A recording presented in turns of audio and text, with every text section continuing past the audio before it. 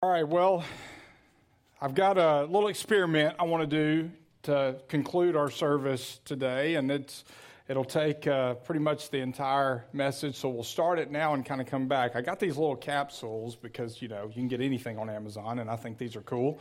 So, and what they are, I'm not going to let you see the package, but you've seen these before probably, right? You put them in water and they turn into something. So it has to be warm water. I'm thinking, hoping my water's still warm here. So we're going to fill up our glass and we'll start our experiment and then we'll just kind of see what happens. Take just a minute here. It is still warm, so we're in good shape.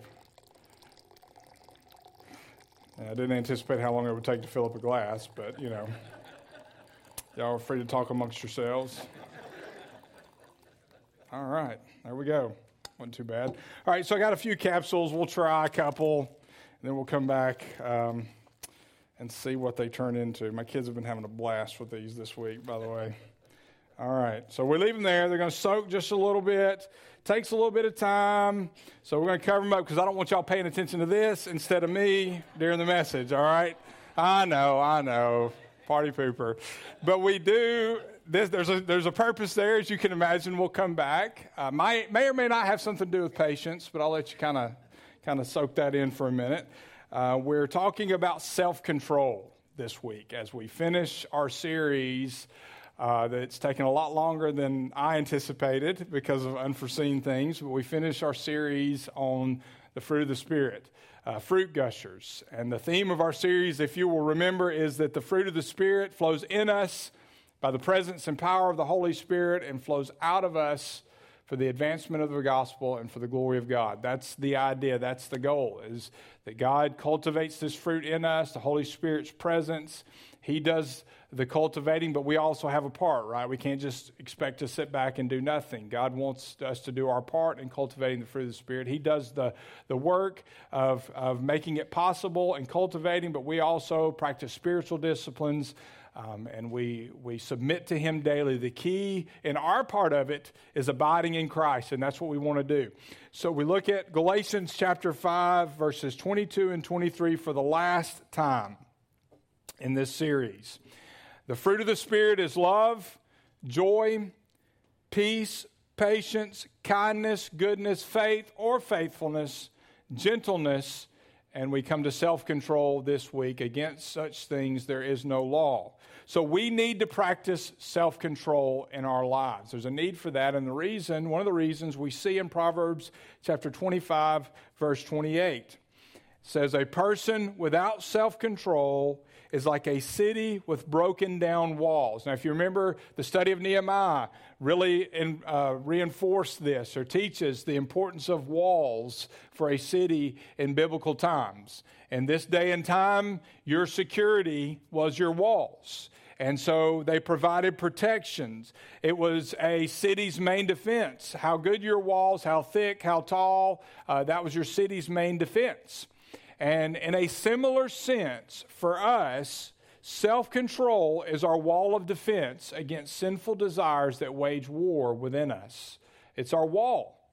Self-control is the flavor of fruit that God gives us by His power, by His strength, to help us guard against those things governing our sinful desires, governing one's own desires. That's a way to define self-control, the ability to govern your desires, staying within bounds. There's a great study called Guardrails, and the idea talks about how God sets up guardrails in His Word so that we'll stay within the bounds, because guardrails are there to protect you on the road, right? So you won't drive off a cliff. Well, the same is true. God sets boundaries for us, and it takes self-control for us to stay within those bounds, and that's what this flavor of fruit does for us. We have a tendency to overindulge, especially in our culture, in our society. We like a lot of whatever we like. And so there's a tendency to overindulge our appetites, our desires, so we need to control our thoughts, desires, emotions, and speech. And we're going to touch on those this morning. Let's look at James 1:14. James says this, he says, "But each person is tempted when he is drawn away and enticed by his own evil desires." Talked about how the flesh, it's waging war within us. We still have those fleshly desires. And we're tempted when we are drawn away from God and toward those desires. First Peter 2:11, Peter says, "Dear friends, I urge you as strangers and temporary residents to abstain from fleshly desires that wage war against you." And then in Ephesians 4:22, Paul says, "You took off your former way of life, the old self that is corrupted by deceitful desires." So as believers, we have a new life in Christ, right? We're created, a new creation in Christ, but we still battle the flesh because we're not perfect. We still sin, and those desires are still within us. It's just now as believers, we have the power to overcome those temptations and those desires. But we don't always do that, do we?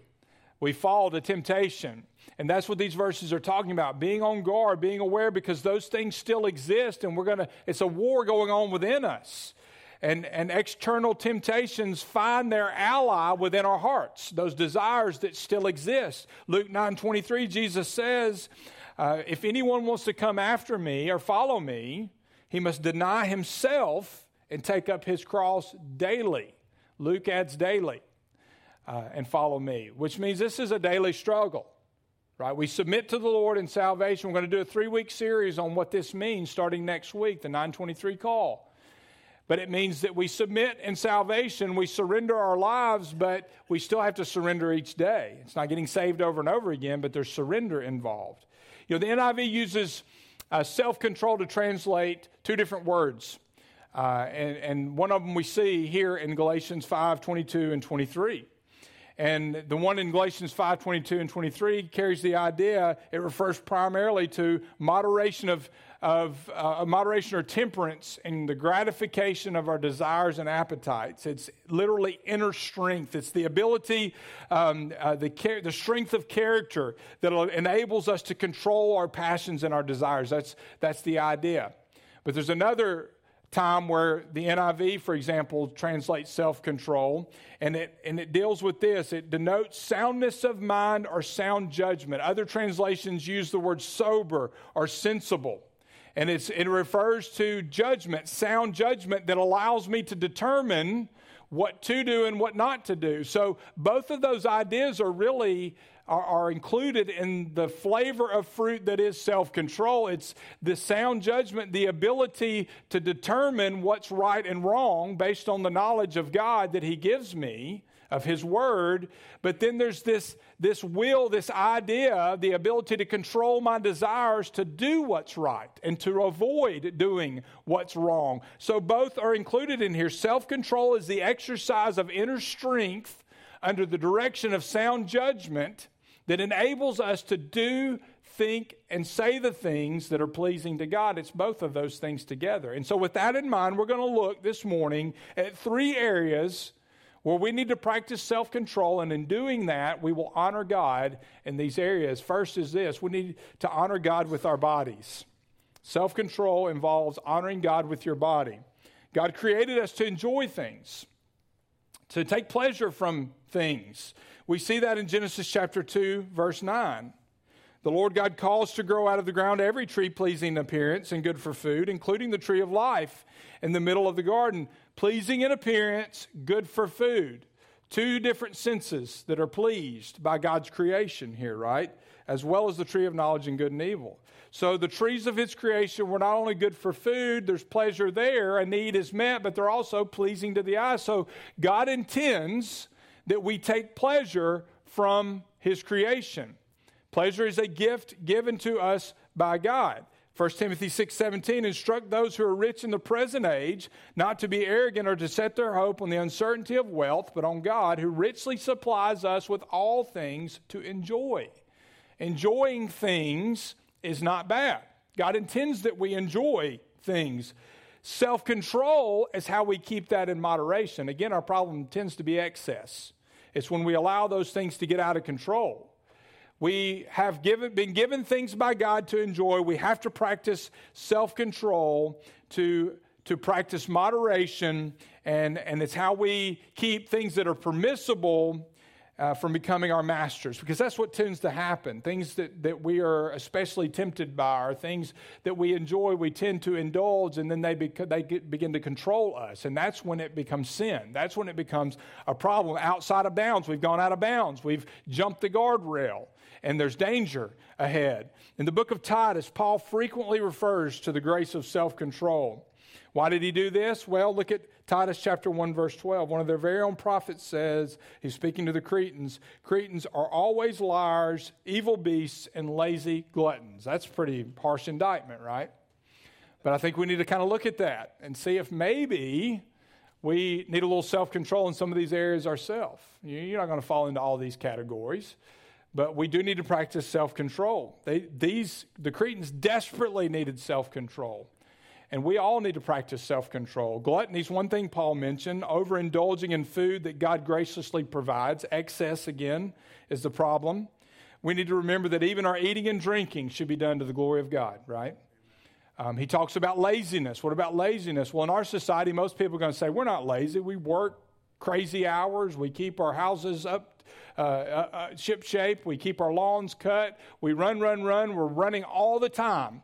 So can we really say that laziness is a problem in our culture? Of course, there's always going to be lazy people, but overall, most of you work hard, you take care of your families. I mean, is laziness really a problem? Well, let's look at it from a little different perspective. What about when it comes to our time alone with God? Our schedules are busy. What about the time that we spend, that we set aside compared to all the other time we spend doing all the other things? What about that time alone with God? Look at Mark chapter 1, verse 35. We see this about Jesus. Very early, we see this repeated frequently, but Mark chapter 1, it's a unique context here. Very early in the morning, while it was still dark, he got up, he went out, he made his way to a deserted place, and he was praying there. Now, first of all, getting up while it's still dark is hard enough, all right? But if you look at the context here and what happened the night before, it makes it even more amazing that Jesus was doing this. Mark tells us that after sunset, people brought all these sick for healing, and this went on for a long time. They gathered at the door, the whole town, in fact. And Jesus, he tended to them. He ministered to them. Now, no one would have criticized him had he slept in the next day, right? But what does he do? He gets up while it's still dark, and he goes to have time alone with the Father. It was so important to him, time alone with the Father, that he got up before daylight. He disciplined his physical body to make that a priority, to make sure that nothing came in place of that. Nothing interfered with that. That's how important it was. Now, a lot of Christians need this discipline and self-control. We all do. We all need to practice self-control in this area, where we don't sacrifice time that belongs to God, that we dedicate to Him for the busyness of life, because the truth is, we're great at filling our schedules, and we are a busy society. And we've talked, one of the things that we loved about being in Ecuador is they were more laid back. They weren't as tight to a schedule. They valued social time, and they valued rest even. Where we're running from one thing to the next, it was refreshing, as a matter of fact. We fill our schedules, but we do it at times at the expense of time with the Lord. And a lot of folks fall in that. On the other end are Christians who've learned self-control and getting up in the morning, but they haven't learned self-control and taking care of their bodies. They run, and they're not resting. You can do so much. How about laziness? How about the opposite of that? We don't practice self-control when we fill our schedules with so much stuff that we're not taking time with our families, that we're not taking time to rest and relax, and we end up doing ourselves harming the temple of God.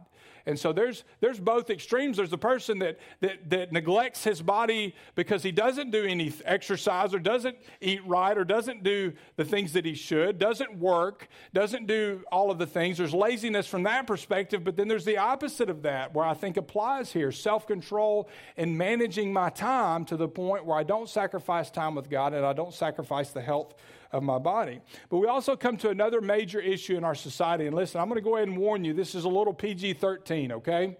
But I'm going to handle it very carefully. The issue of sexuality in our society is we are unhinged. in our society. And God's standard is very clear when it comes to anything outside of the bounds of marriage. It's off limits. God's standard for sexual self-control is absolute abstinence outside the marriage relationship.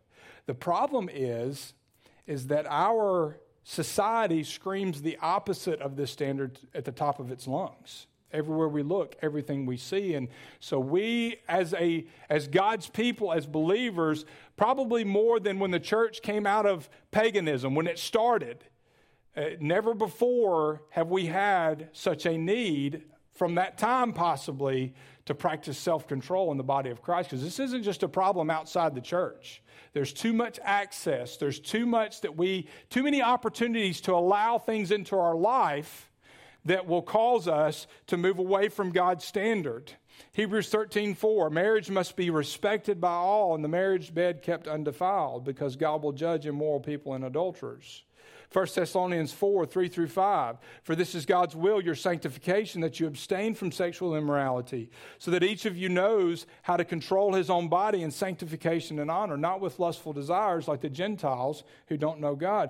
Again, the problem is culture is the opposite of this, but we need to realize that God's boundary for sexuality is for our own good. The damage that is caused, the opportunities that we have to take in things that harm the marriage relationship, that harm ourselves mentally and physically, spiritually. It's everywhere. It is good. Sexuality is good and beautiful inside the marriage relationship of husband and wife, man and woman. Amen. Anything outside that, in love, listen, anything outside of that is harmful and destructive. And I've seen it time and time and time again as a pastor. Families, couples sitting in my office, their marriage is a wreck because of pornography or because of infidelity or any number of things that have compromised that marriage relationship. And we see it everywhere. God's people need to exercise self-control. And by the way, if they're in my office, they're probably a part of the family of God. There are exceptions. So my point there is that this, again, isn't a problem outside the church. This is a problem inside the church as well. And so God's people need to exercise self-control, not only in the area of sexual activity, but also in the area of impure thoughts, lustful looks, suggestive speech. Jesus said this in Matthew 5:28, but I tell you, everyone who looks at a woman with lust in his heart has already committed adultery with her in his heart. A lustful look, the reason this is a problem is because a lustful look quickly becomes an impure thought, which leads to our next area. We need to practice self-control, and that's in the area of our thoughts. And this is probably, people see what you do on the outside, right? But only God sees what's in our minds. And so we think we can get away with things in our minds, but it's not true.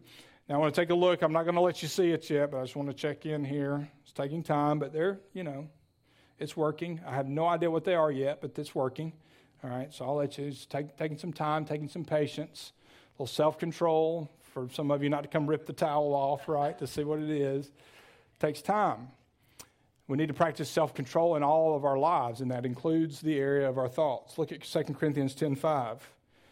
We're destroying speculations and every lofty thing raised up against the knowledge of God, and we're taking every thought captive to obedience, the obedience of Christ. The immediate context here, Paul's talking about the thoughts of opponents at Corinth, but the truth is we need to take every thought captive for the Lord Jesus Christ. All of us, all of his people need to do this, right? Self-control means not only do we avoid thoughts that are bad, we only allow ourselves to dwell on things that are good and pleasing to God. A good guideline for this is Philippians 4:8.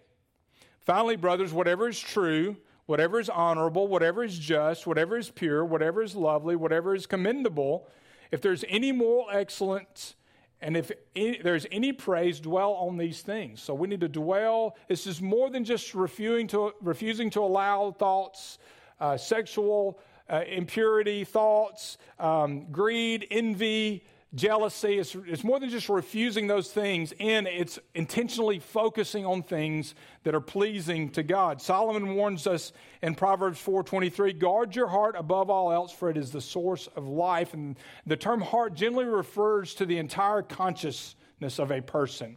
It's my mind, it's my thoughts, it's my will. It's all of that. It's my understanding, my emotions. And so guard your heart doesn't just mean the physical heart. It doesn't just mean your mind. It's the whole person, really.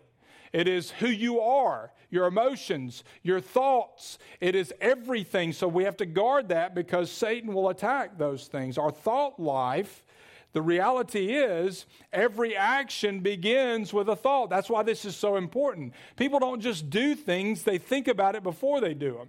It's not universally true. People do act before they think, and they usually get into trouble. But a habitual sin doesn't just begin overnight, right? It begins with a thought. Sinful desires plant their roots in our thoughts and entice us into sin.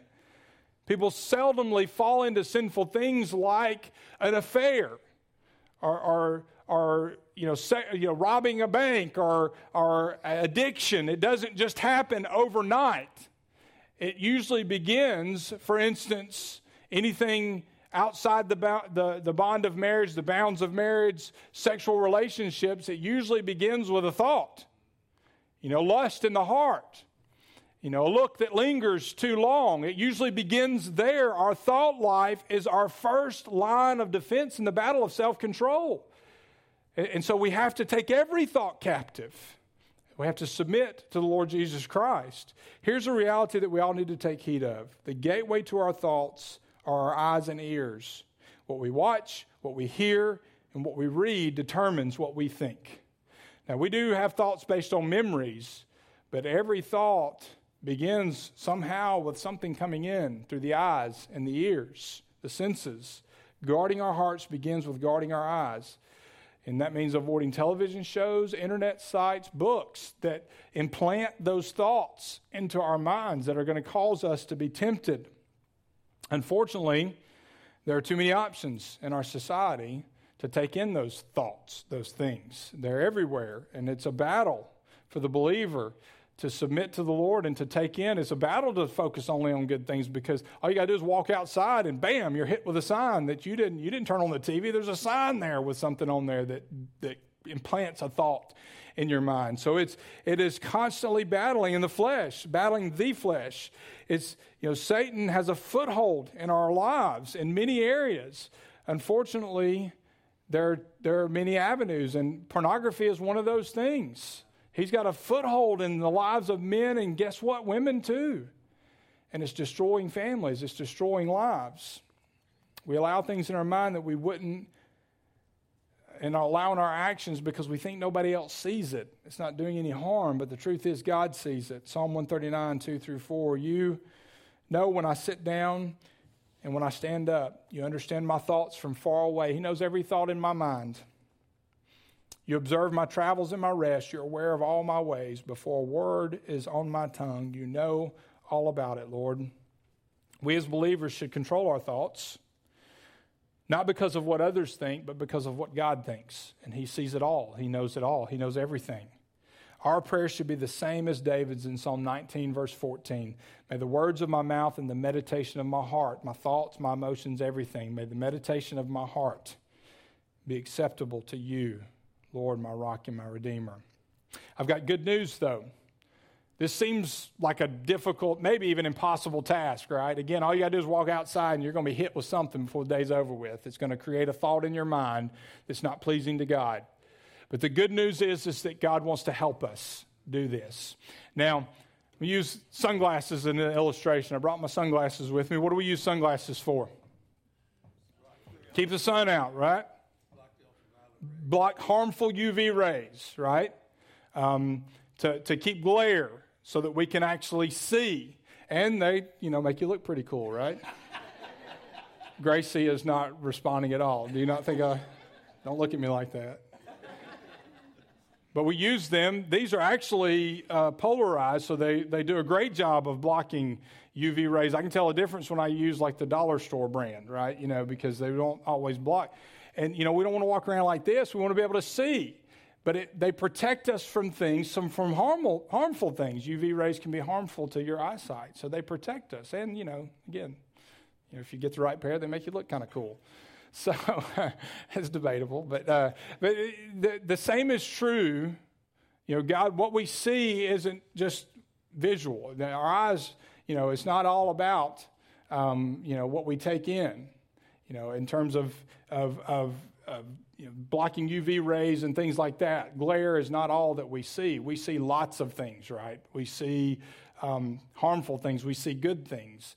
But just like these sunglasses protect us from those harmful things, visually, in terms of glare, UV, that sort of thing, God's presence in our life, He provides us with protection over the other things that we may see.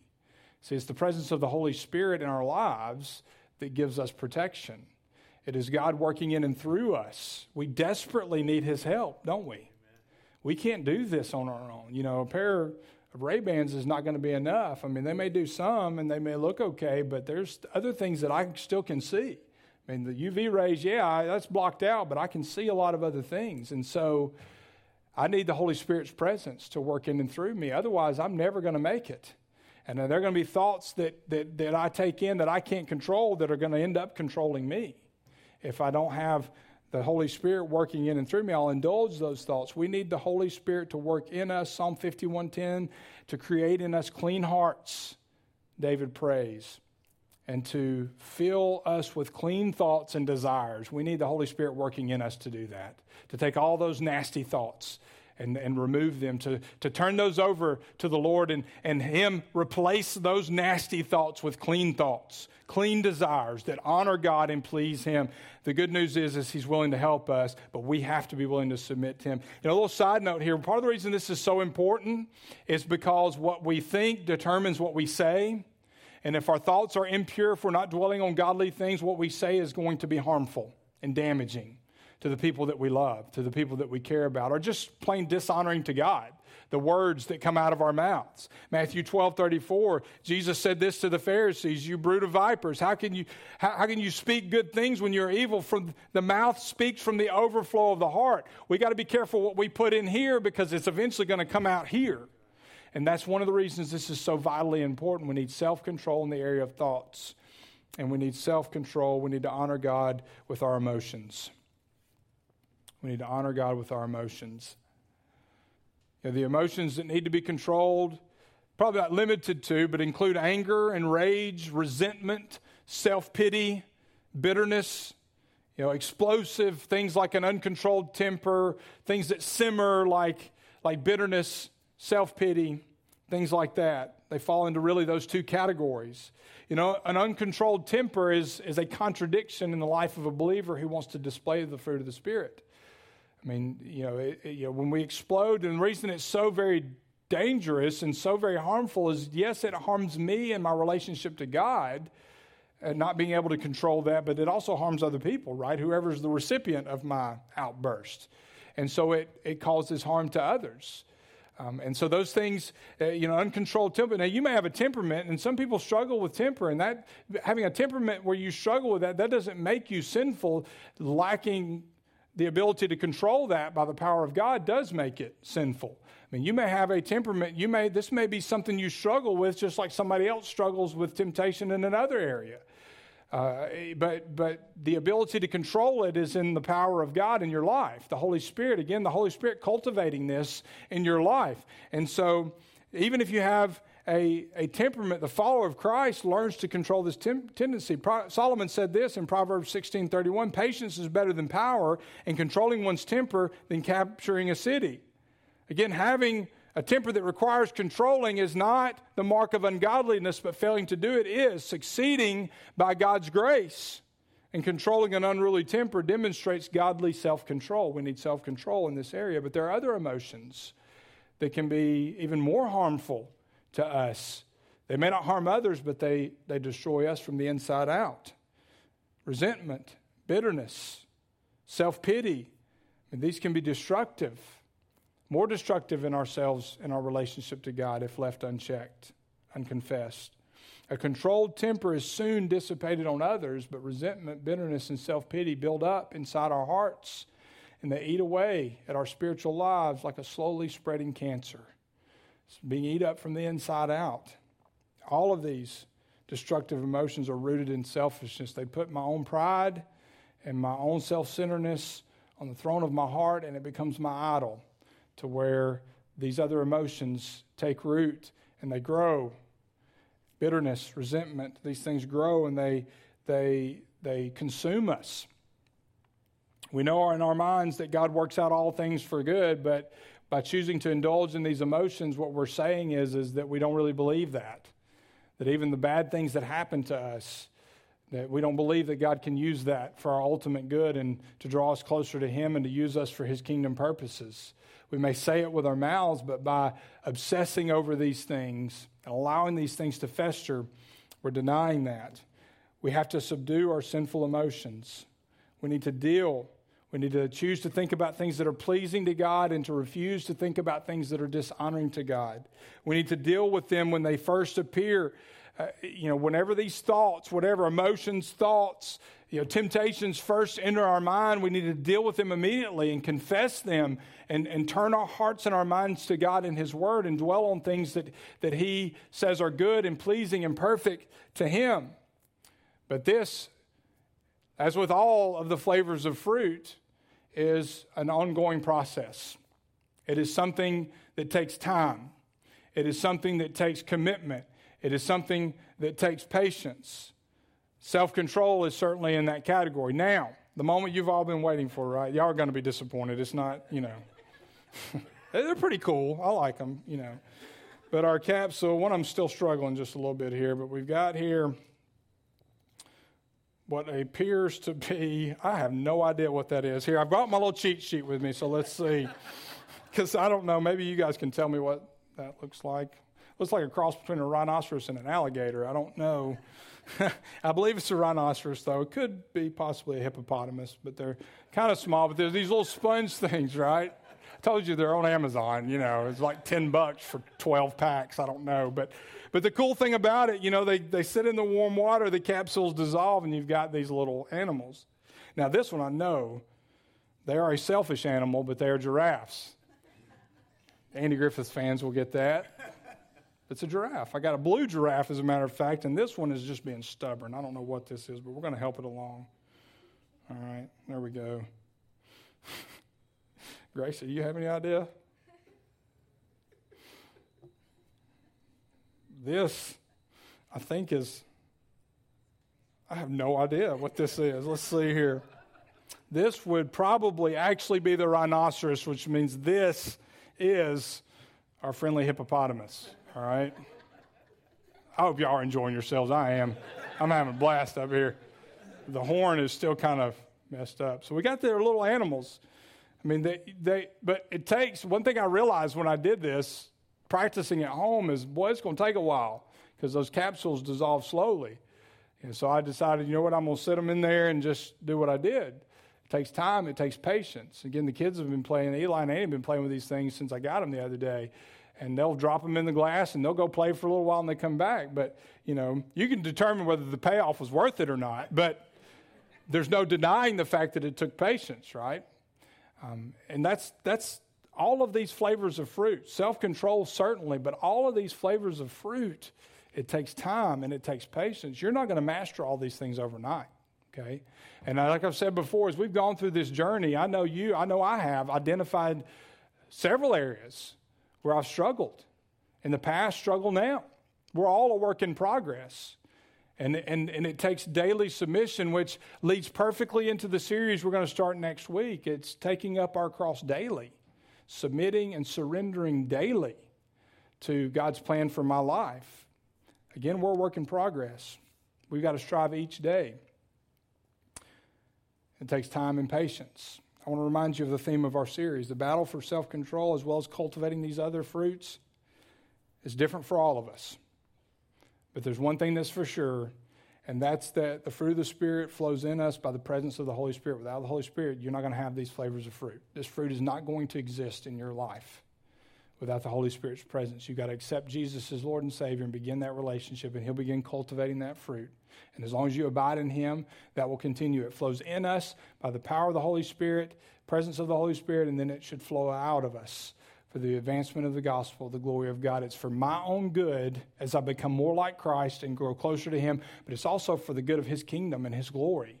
As other people experience this fruit in my life, God uses that to point people to him, to draw people to him. I'm an instrument that he uses for the advancement of his kingdom. So we do this by submitting to the Holy Spirit, daily surrendering, abiding in Christ, praying intentionally for growth and about the areas, letting the Holy Spirit reveal to us areas where we need to grow as he communicates through us through the still small voice and through his word, praying about growth, meditating on God's word, living my life as a sacrifice of worship to him, as a sacrifice daily for him, not for me, not for anyone else, but for him. Maintaining fellowship with God, letting the Holy Spirit cultivate, not letting anything interfere with the Holy Spirit's work in my life, doing my part in practicing spiritual disciplines, living out my faith daily as I live in obedience to him, living faithfully the life he's called me to. And then when I fail, which we all will, you're going to fail. I'm not trying to, depress you or defeat you before you started, but the fact is we're imperfect, we're battling the flesh, we're going to fail, but when we do, we take that thought captive, we take that action captive by surrendering to the Lord Jesus in repentance and asking for forgiveness, and what he does is he picks us up and he restores us. And we don't even have to return to that if we submit to him daily. When we fail, we allow him to restore us, but here's what's going to happen. By his grace, by his power, by his strength, his presence in my life, I will cultivate the fruit of the Spirit. The fruit of the Spirit will flow in me by the presence of God, and it will flow out for the advancement of the gospel and for his glory. Daily submission that begins by surrendering for the first time, and receiving salvation. So that's where we begin today. Have you accepted Jesus as your Lord and Savior? Do you want this fruit in your life? It starts there. Accepting Christ as Lord. Surrendering your life to him. And then as a believer, surrendering daily. Accepting his power, living by his power and strength, not your own. And allowing him to cultivate. Doing your part in abiding. Allowing him to cultivate. And if you do, your life, my life, will glorify the Lord Jesus Christ and advance his kingdom. And that's what we're still here for, by the way. Even in the midst of a world of chaos and a world of hurt and a world of uncertainty, one thing is still clear, and that's that you and I are to advance his kingdom and to glorify his name in all that we do. That's still our purpose, and that's our desire. Let's take a few minutes and go before the Lord in prayer as we allow him to search our hearts as we close out this series together. What is it that God wants to do in your life to further cultivate this fruit? What area have you identified, or areas have you identified that you are struggling with? It can be multiple areas. It could be various things. It could be one thing that just, when I hit that week, boy, you were dreading it because you knew this was something that you were struggling with. Just allow the Holy Spirit to speak to your heart in this moment. And if you don't know Christ, let me encourage you. He is waiting to receive you and to offer you forgiveness and freedom that you cannot find anywhere else in a relationship with him. Father, thank you for accepting us. You don't accept us and justify what we do. You don't compromise and ignore our sin. You accept us where we are, and you take us and you clean us. You clean us of sin by the power of your blood, by your sacrifice, your resurrection. You give us new life. You make us a new creation. But Lord, we battle the flesh every day. It is still very real, the temptation that we face. And Lord, we have to submit to you and live in your power and your strength, which requires giving up ourselves, denying ourselves, and submitting to you and living for you, taking up our cross, dying to self daily, and living the life that you have for us in your power and your strength. And we're going to struggle from time to time, Lord. And when we do, I pray that we would come to you in repentance and humility and receive the forgiveness that you offer. Lord, I pray that you would continue to cultivate the fruit as you will be faithful to do as long as we continue to abide in you. Lord, I just pray that we would respond in this moment, in this time, in a way that honors you, that pleases you. Whatever you would have us to do, however you would have us to respond, may we do it in your name, in Jesus' name. Amen. Would you stand for our time of decision?